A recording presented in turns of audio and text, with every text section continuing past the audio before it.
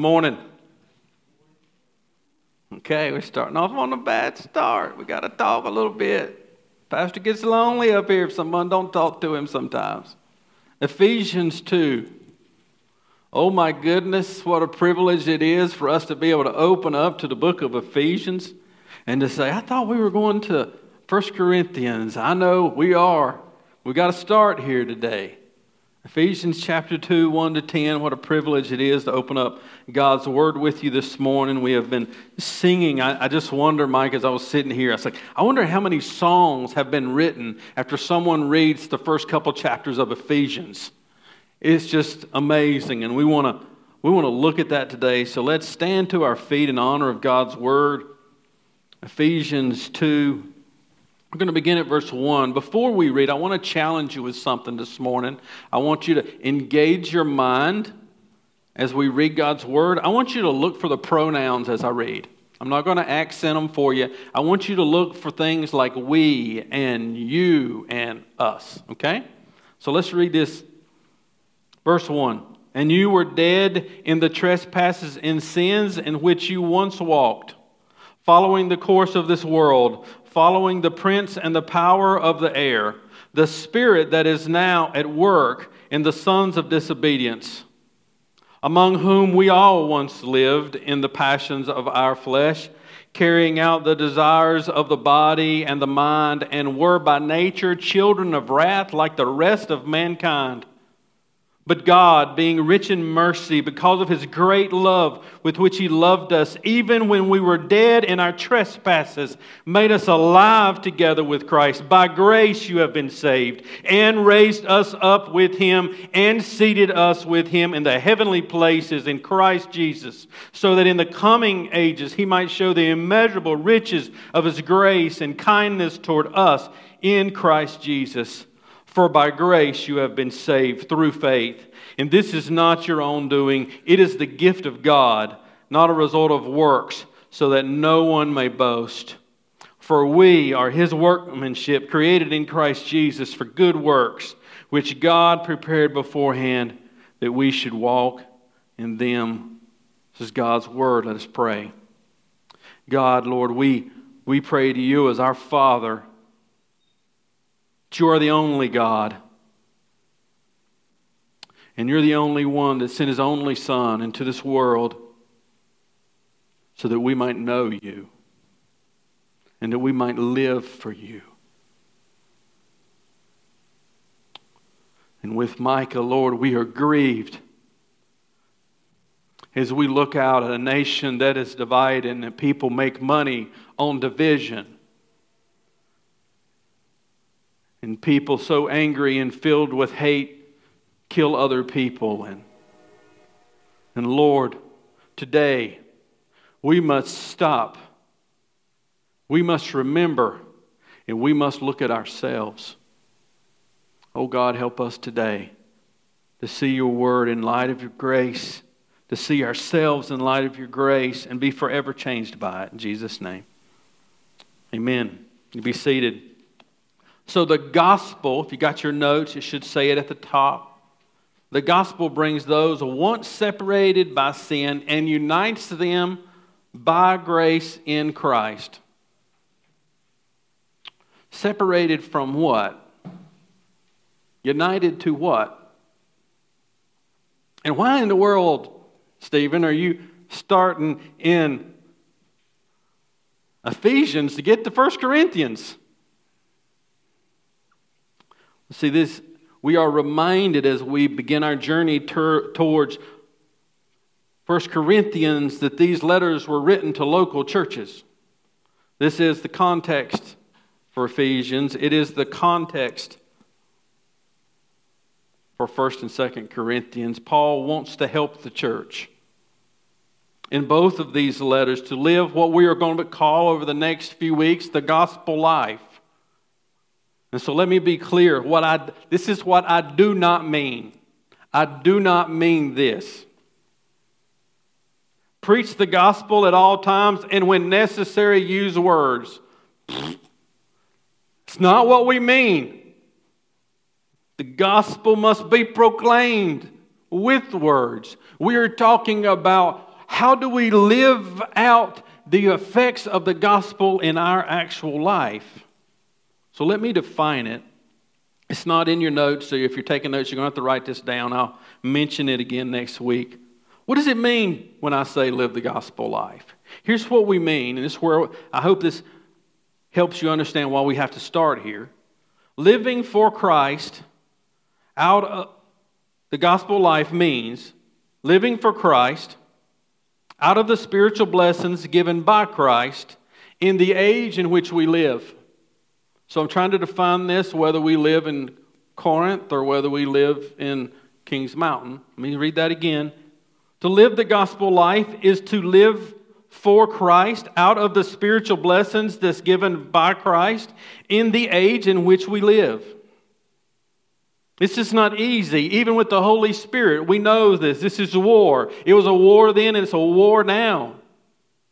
This is why Paul writes multiple letters to the churches. This is why Paul even sent some of his brothers into the churches.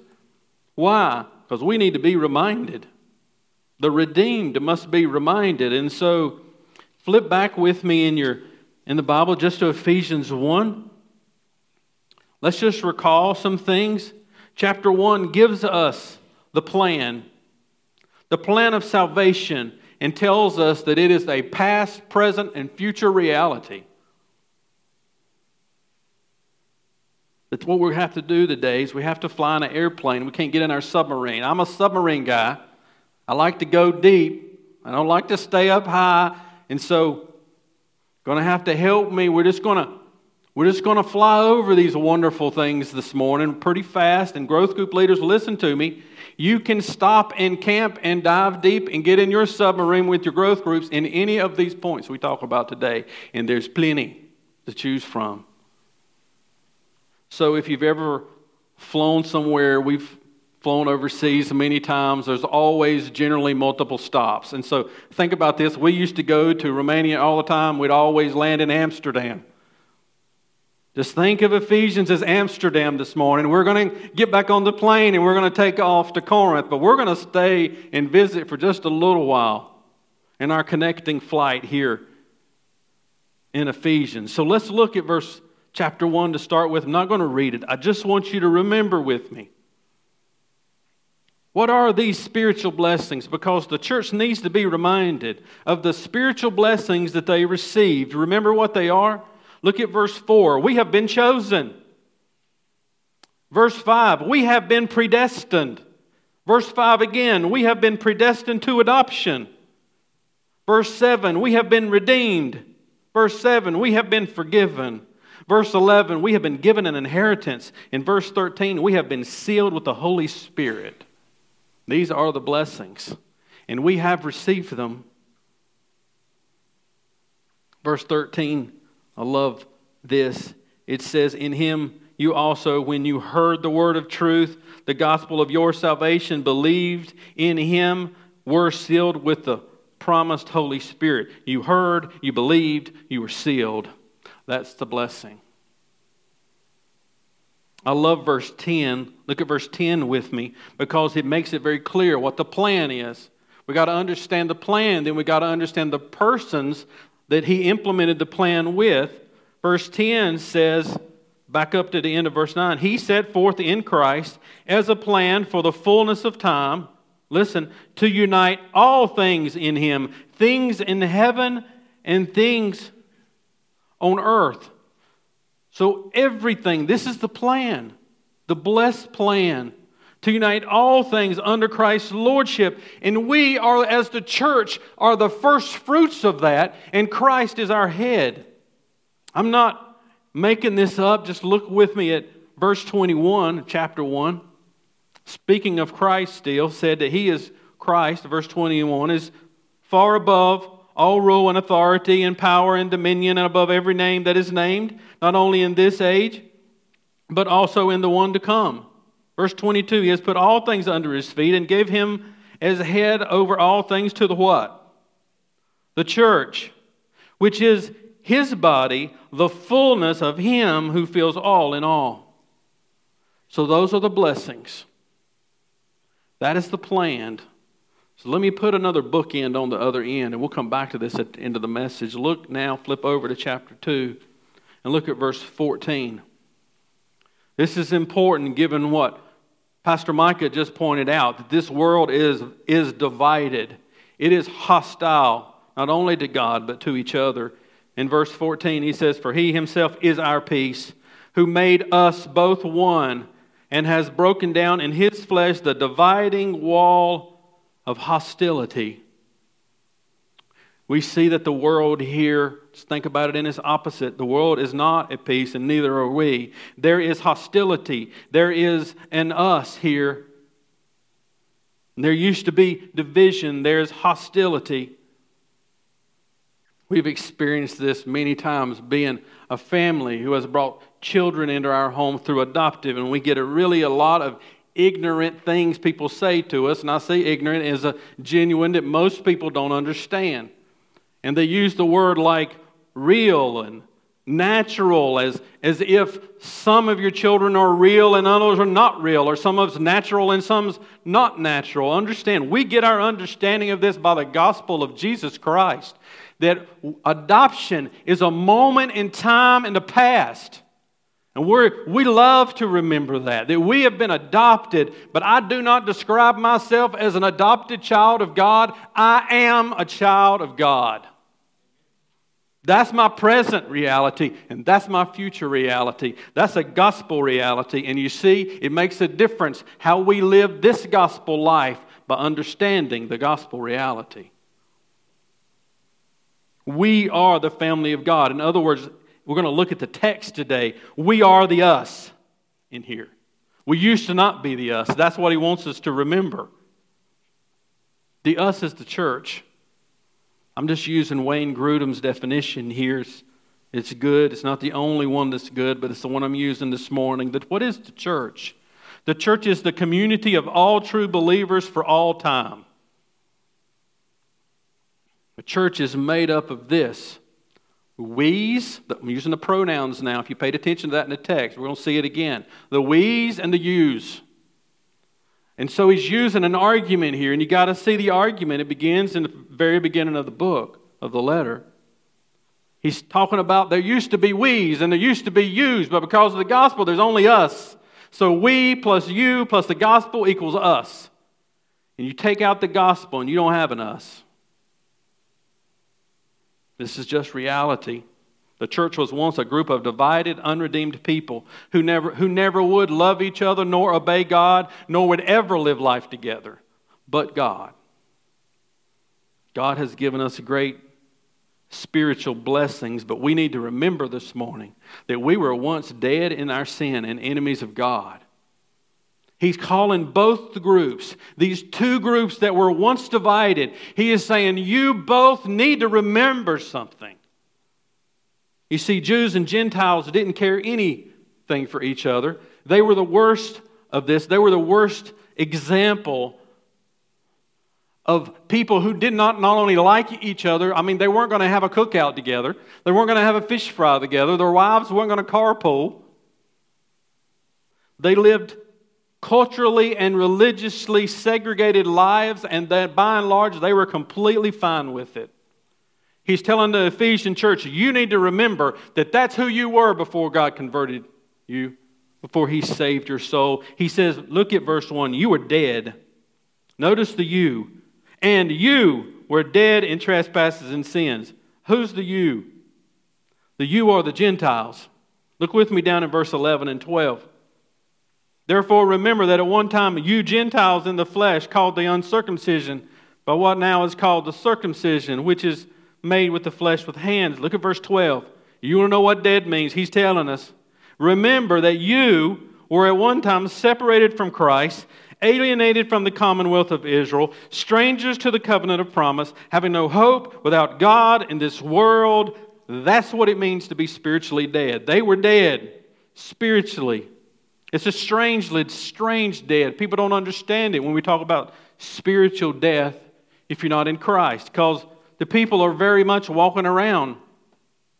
They're very much alive to sin, quite actively, as we have seen this week. He is dead towards God, but he is very much alive toward all wickedness. He's free to do what he pleases, and it pleases him very much to sin. He pleases him very much to live for himself. Notice at verse 2, he's also walking with someone. He's following someone. You see, everybody follows somebody. And if you're not following Christ, who are you following? It said that you were following the prince and the power of the air. That's the devil. See, Jews and Gentiles knew this. They even reflected in the temple. There was a wall. And the Jews, those people, the Gentiles, they couldn't come in there. They couldn't enter into the presence of God. They were separated. Jewish believers sitting there going, dude, y'all were messed up. That's right. Goodness gracious. I can't believe the Lord saved you. Paul says, hold on a second. Verse 3, we were under God's wrath. See, the we's are the Jews, among whom we all once lived in the passions of our flesh, carrying out the desires of the body and the mind, and were by nature children of wrath, like the rest of mankind. Uh-oh. The Jewish people don't get in just because they're Jews. Not what the Bible says. Not what Jesus said. Turn with me over to Romans 2, another mountaintop letter of Paul. Romans 2, he talks to Jews. And Jesus did this too, by the way. We don't have time to look at that today. Romans 2, verse 17. But if you call yourself a Jew and rely on the law and boast in God and know His will and approve what is excellent because you are instructed from the law.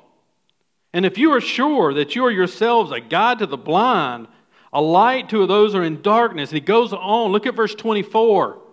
For it is written, the name of God is blasphemed among the Gentiles because of you. You see, the Jews had the mirror of the law, yet they turned from it. They rejected it in their actual life. Instead, they held to outward circumcision and ethnic identity for their relationship with God. And oh my goodness, how about the Bible Belt? We were watching a documentary called The Eye on the Prize and got to this point. You ought to have to try to explain this to children who've never been grown up in the 60s and the 70s or even in this country. In March 7th, 1965, African Americans call this Bloody Sunday. African American attempted to march from Selma to Montgomery, Alabama, to simply ask for the right to vote to be enforced. They were met by a group of white police officers governed by a white governor named George Wallace, who stopped them from marching, and when they asked to pray, marched on them and trampled them and beat them. And I ask you a question. How many of them went to church that day and thought they were right before God? We need to look at ourselves, and we need to remember that we profess Christ with our mouths, but our lives denied it. This is what he's telling Jews and Gentiles. Luke 18, do you remember? 2 men went into the temple to pray. Verse 9, remember what Jesus said? It says he told this parable to some who trusted in themselves that they were righteous and treated others with contempt. So he told this story. 2 men went into the temple to pray, and one man, the Pharisee, stood up by himself and said, I thank God I'm not like those extortioners and adulterers and the unjust, and even like that tax collector. I fast twice a week, and I give all the tithes of everything that I have. But the tax collector stood afar off, wouldn't even lift up his head, and he beat his breast, and he said, have mercy on me, O God, a sinner. What did Jesus say? I tell you that this man went down to his house justified rather than the other. For everyone who exalts himself will be humbled, and everyone who humbles himself will be exalted. You see, if we always judge ourselves by ourselves, among ourselves, we will never deal with the reality of ourselves before a holy God. He tells this to the church. You need to remember who you were. You were spiritually dead without Christ. But praise the Lord, He also tells us to remember that there's a verse 4. We need to be reminded of the mercy of God. The mercy of God. But God, look at verse 4. And if you take out all this good stuff in verse 4 and in beginning of verse 5, you get this statement. But God made us alive together. Do you see that? These Gentiles had a problem before God. These Jews had a problem before God. But Ephesians 2 verse 4 and 5 says, but God made us alive together. You see the us? Connects with together. See, if you miss the we and the you, you'll miss the us. This is his argument. We were spiritually dead, but now because of God and His mercy, because of His love, we have all both been through a spiritual resurrection. Doesn't take any more spiritual power to resurrect a Jew or a Gentile, for we both had a problem. This is the unifying truth that made enemies family. Jesus didn't die so that we tolerate each other. Jesus died so that we can have a relationship with Him and be in a family with each other. We start off with this. We remember this by going and saying we both had a problem that we couldn't fix, but God intervened in our life. And now look at this. Right there in verse 5. We are made alive together. First one in your notes, you've got a blank spot, with Christ. Verse 5. We are made alive together with Christ. Every one of these is a message. I just want to point out a couple things. Romans 6:11, just listen to it. Says, so you also must consider yourselves dead to sin and alive to God in Christ Jesus. Why? Because you really are dead to sin and alive in Christ. That's who we are now. We have, in other words, a new identity. Our with Christ means we are with Him. We share His name. We are in His family. But He really wants us to get something in Ephesians 2. Look at verse 6. Has this resurrection language going on still. It says He made us alive together with Christ and raised us up with Him. Look at all the with Hims and in Christ. And raised us up with Him and seated us with Him in the heavenly places in Christ. Is He being redundant? You bet He is. He wants us to understand something. That because we are in Him, because we are with Christ, because He now is He adopted us into and we are now His children. We have identity. Get that? I don't have time to explain all this morning. Authority and security. That's what it means to be with Christ. I love Ephesians 2, verse 13. It gets to the very intimate nature of what it means to be with Christ. Look at verse 13. But now in Christ Jesus, you, remember the yous, who were once afar off, have been brought near. How? The blood of Christ. How did this happen? Happened by His grace. You see that? That's next. Verse 5. We were dead in our trespasses and sin. He made us alive together with Christ. By grace you have been saved. What I want you to see this morning is this understanding of these two sides of the coin of mercy. Two things the bud God brought in our life. One is mercy. We talk about this all the time, and because we need to be reminded of this, even within the home, what grace is. You see, mercy is God withholding what you deserve justly. He withholds it. In other words, He does not give you what you justly deserve. He withholds that. And what He does, what that enables is grace, which is for you to receive that which you did not deserve. So you see both of it? You got to have both. You got to have God withholding or removing that which we justly deserve. You got to have grace coming to, though we did not deserve it. We're saved by that grace.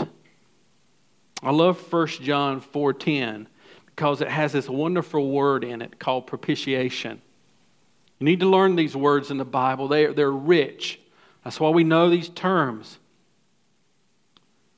Let me just read the text. 1 John 4:10 says, "And this is love, not that we loved God, but that He loved us and sent His Son to be the propitiation for our sin." That word propitiation means that there is wrath that is in the way of mercy, and He removes the wrath. He removes that in order that grace and favor may come into our life. That had to happen, and it happened by His grace. As I was studying this, I had a song that well, you know how you sing it. I don't know where you sing it from. You might sing it in your head. I might say we're singing it in our heart. I just know it just come up. It was written by a guy named William Newell. I may be mispronouncing his name. It said that he was on the way to Bible college to teach, and he was meditating on the gospel. And he ducked into a classroom on the way, and he wrote these words on the back of an envelope. "Years I spent in vanity and pride, caring not my Lord was crucified, knowing not it was for me He died on Calvary. Mercy there was great and grace was free. Pardon there was multiplied to be. There my burdened soul found liberty at Calvary. By God's word at least my sin I learned. Then I trembled at the law I'd spurned. Then my guilty soul imploring turned to Calvary. Oh, the love that drew salvation's plan. Oh, the grace that brought it down to man. Oh, the mighty gulf that God did span at Calvary. Now I've given to Jesus everything. Now I'm gladly own Him as my King. Now my raptured soul can only sing of Calvary." Brothers and sisters, mercy was great and grace was free. It was not only free, but you need to grab this morning. It was without discrimination. Romans 10:9, you remember that great passage? If you share the gospel, you're probably going to share this text. If you confess with your mouth that Jesus is Lord and believe in your heart that God raised Him from the dead, you will be saved. For with the heart one believes and is justified, and with the mouth one confesses and is saved. Listen, this is just a part of this beautiful gospel message, as verse 9 and 10, for the Scripture says, everyone who believes in Him will not be put to shame. Verse 12, for there is no distinction between Jews and Greeks, for the same Lord is Lord of all, bestowing His riches on all who call on Him. For everyone who calls on the name of the Lord will be saved without distinction. It's good news, brothers and sisters. It's what the gospel was founded on. That's what the apostles fought for. Look up Acts 15 sometimes and read it. Peter said, we have determined that we are saved by grace just like the Gentiles. We get no foot up because of our ethnicity. It all comes through the cross, and it all comes by grace. We are saved. We are made alive in Christ by grace through faith. Verse 8. Back to Ephesians 2. For by grace you have been saved through faith. And this is not your own doing. It's the gift of God. What is faith?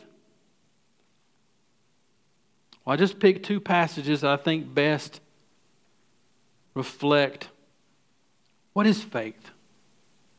We need to learn what things are before we tell people to have it. Turn with me to Romans 4. Romans 4, I love this passage. I think it's one of the clearest for me. Maybe I'm just slow and I like it because of that. I want to give you my understanding of how I would try to explain somebody to faith. It's only through Christ. We've said that. Romans 4:20, let me just give you this. I want us to read these passages and see if this is true. What is faith? Faith is trusting in the God of the promises and trusting in the promises of God. Faith is trusting in the God of the promises, and it's also trusting in the promises of God. You cannot trust in someone's promise to do anything if you do not trust Him. Romans 4 verse 20, let's listen to what the Word says, because that's ultimately what matters. No unbelief, talking about Abraham here. There was no unbelief that made Abraham waver concerning the promises of God, but he grew strong in his faith, and he gave God glory, verse 21, fully convinced that God was able to do what He promised. This is why faith was counted to him as righteousness. In other words, while we know that Abraham will be with us in eternity, it's because he trusted in God and trusted in the promises of God. It was counted to him as righteousness. And we know Hebrews 11:1, don't we? That's the text you should have thought about when you said, what is faith? You should talk about Hebrews 11:1. Now faith is the assurance of things hoped for, the conviction of things not seen. There's three really important words there. Assurance, conviction, with hope right in the middle. This is sort of a faith sandwich. You see, assurance, you know what that means? It means confidence. Now look at the other side. Look at the other side of this is two pieces of bread with a piece of meat in the middle. The one side is assurance, the other side conviction. That means proof, evidence. Now faith is the confidence of the things hoped for. What is hope? I hope it don't rain while I'm at the beach. It's not what it means. That's not what the Bible means by this hope. This is an expectant confidence of something that's going to happen in the future. Expectant and confidence. We are absolutely confident that that which we expect and confidently know because God has promised is going to happen. That is our proof. Faith itself is. Look into verse 8. It says, and this. You see it? And this is not your own doing. It is the gift of God. So the question is, what is this? What is the this? Start going backwards and get to the first thing. It's all of it, brothers and sisters. It's from A to Z. It's the plan. It is everything that it took for you to be made alive. It is all grace. It is all a gift. We have nothing we can boast of. That's good news, brothers and sisters. We are the church that has been saved. We have been made alive together with Christ by His grace through faith. Why? You see, until you ask that question, you don't understand the first two chapters of Ephesians.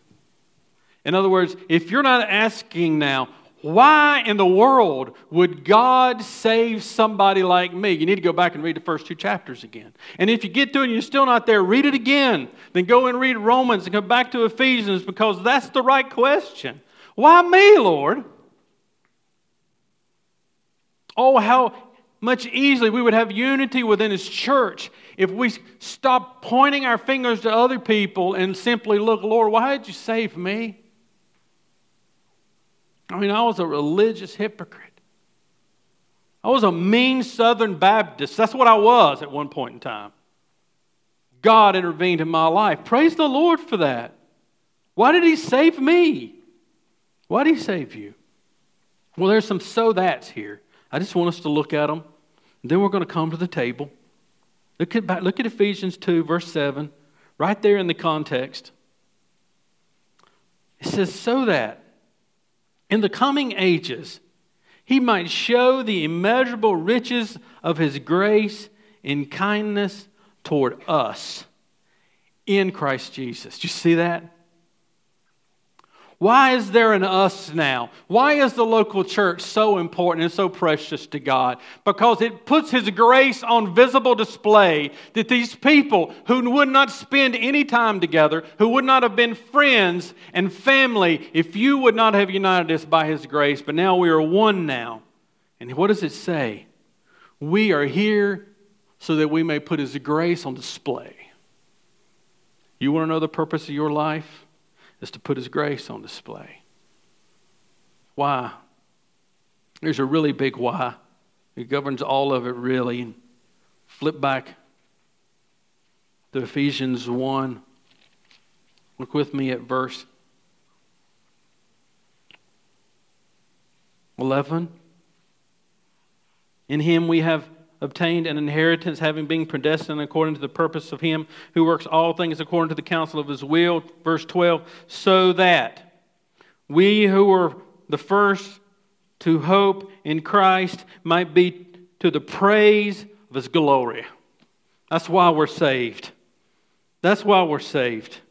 Look at verse 14. Who is the guarantee of our inheritance until we acquire possession of it? Why? To the praise of His glory. Why did God take two groups of people who hated each other and made them one in His church through Christ to display the glory of His grace? That's why He would. I remember reading a book by John MacArthur years ago called 12 Ordinary Men. I think he wrote 12 Ordinary Women as well. Impactful book, because here's what it says. The disciples were just ordinary people. Matter of fact, a lot of them were sort of messed up. We had zealots, we had a tax collector, we had uneducated fishermen, and all these ordinary, messed up guys changed the world with the gospel. But it was important for them, as it's important for us today. It says, who did you used to be? It's a good thing to remember. You know, we grow slowly in Christ, sort of like as you watch your children grow up, we don't realize our children are as big as they are until someone hadn't seen them in a while. Says, oh my goodness, they're twice the size they used to be. Well, some of us are twice the size spiritually than we used to be. Do you remember who you used to be? Are you not growing? But do you remember? It's a question we should ask. That we exist as a people of God now so that we may declare His praise and declare it together. And the second thing of the so that is that we might boast only in this grace. He says this multiple times, but verse 9 says it's not a result of works. So that, there's our so that again, no one may boast. Oh, there's so much about boasting in the Bible. But I really want you to see this text in Jeremiah. Jeremiah, pretty good sized book, pretty easy to find. Isaiah, Jeremiah 9. Look with me at verse 23. I love this passage. Verse 23. Thus saith the Lord, let not the wise man boast in his wisdom, let not the mighty man boast in his might, let not the rich man boast in his riches, but let him who boasts boast in this, that he understands and knows me, that I am the Lord who practices steadfast love, justice, and righteousness in the earth. For in these things I delight, declares the Lord. You were saved so that we might put God's glory on display and say, if I have anything to boast of, it is the fact that I know Jesus Christ. We boast in that and that alone, and that we might live for Him. That's the so that. Why are you saved? So that you may put His glorious grace on display. So that you may put the fact that who I am in Christ, my security, my authority, all that I have, that I will for His glory has nothing to do with anything I've done. And I also glory in the fact that I've been put here for a purpose. Verse 10, for we are His workmanship, created in Christ Jesus for good works, which God prepared beforehand, that we should what? Walk in them. This is the gospel life. You see, we were born once already, and sin stopped us in our tracks from doing what God created us to do. But in Christ, we have been what? Born again. This is this other side of this imagery of this spiritual resurrection. We have been born again into a family to do what we do, and we do it together. We do the mission of God, and we do it together. We were created for this purpose. We were brought together as God's church for this purpose. Psalms 103 says this, know that the Lord, He is God. He made us. We are His. We are His people and the sheep of His pasture. We are His workmanship. We are His creation. We are the zenith of creation. The earth is not. The animals are not. The universe in all its glory is not. We are, because we get the privilege by His grace of knowing Him. God created pre-prepared works for you to do while you're here. That's what the text says. He prepared them beforehand that we should walk in them. The same time He chose you, the same time He predestined you, He prepared good works for us to do. So I come back, I end where I started in Ephesians 2:14. Remember that other bookend?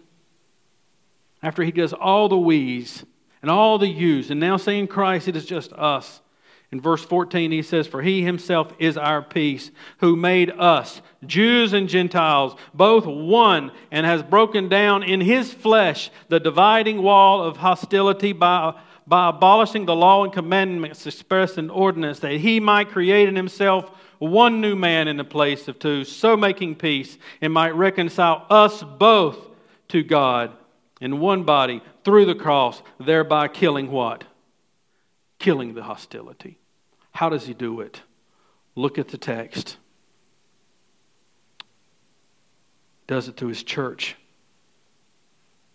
What's the hope of unity in His country? Micah said it already. It's not the rules and the regulations. It is His church being who we were created to be. And to do this, we must live the gospel life.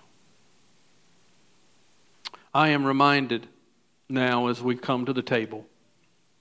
Do you remember? Read John 13 to John 17. I call it the upper room discourse, and realize all that Jesus said and did with His disciples while they were around the table celebrating the Passover lamb. Do you remember? John 13:1 says this, now before the feast of the Passover, when Jesus knew His hour had come to depart from this world to the Father, listen, it was precious. Having loved His own who were in the world, He loved them to the end. He gathered His disciples. And you remember what He did? He washed their feet. He told them, what I've just done for you, how I've just loved you, now you love each other that way. I'm leaving. I am the I am. John 15, but I'm leaving and I'm sending the Holy Spirit. You will suffer, but have no fear. I will tell you what to say, and I will be with you. I will not leave you as orphans. I come to prepare a place for you. I'm going to prepare a place for you, and I will bring you back. All that was why He sat at the table with His body and blood being symbolized before Him. And some say He was either in the courtyard of that house or on His way to Gethsemane when He prayed John 17, the high priestly prayer. And in this prayer, do you remember? He prays for oneness. He says, oh, that His church would be one, like we are one. I and you and they and me. Make them one, Lord. He prayed this amazing prayer. And in chapter 18:1, it says, when Jesus spoke these words, He went out with His disciples across the brook of the Kidron, where there was a garden, which He and His disciples entered. And after praying for His disciples, and loving his disciples and serving his disciples and teaching his disciples, he went to the cross and became the Passover lamb. So brothers and sisters, let us go to our Lord in prayer as we come to the table in just a few minutes. Lord, we come to you now. Having heard this wonderful, we have just skimmed over the surface of this mountaintop text, Lord. The Lord, in order to live this gospel life, God, we have to remember who we were and who we are so that we may enjoy you to the fullest right now. And so, Lord, we now come to this special time in which we first sing to your name and just worship you for who you are, and then we come to the table. Lord, would you remind us as if we were there at the table with you, because we are, how much you love us, how much you love every individual that sits in this room, and how you proved it by the giving of your Son. Oh, how Jesus loves us. So now, Lord, we take this time to remember what your Son has done to bring us to yourself, Lord. In Jesus' name. I want you to stand to your feet. We are going to sing and worship the Lord. Then I will come back up and lead us to the table.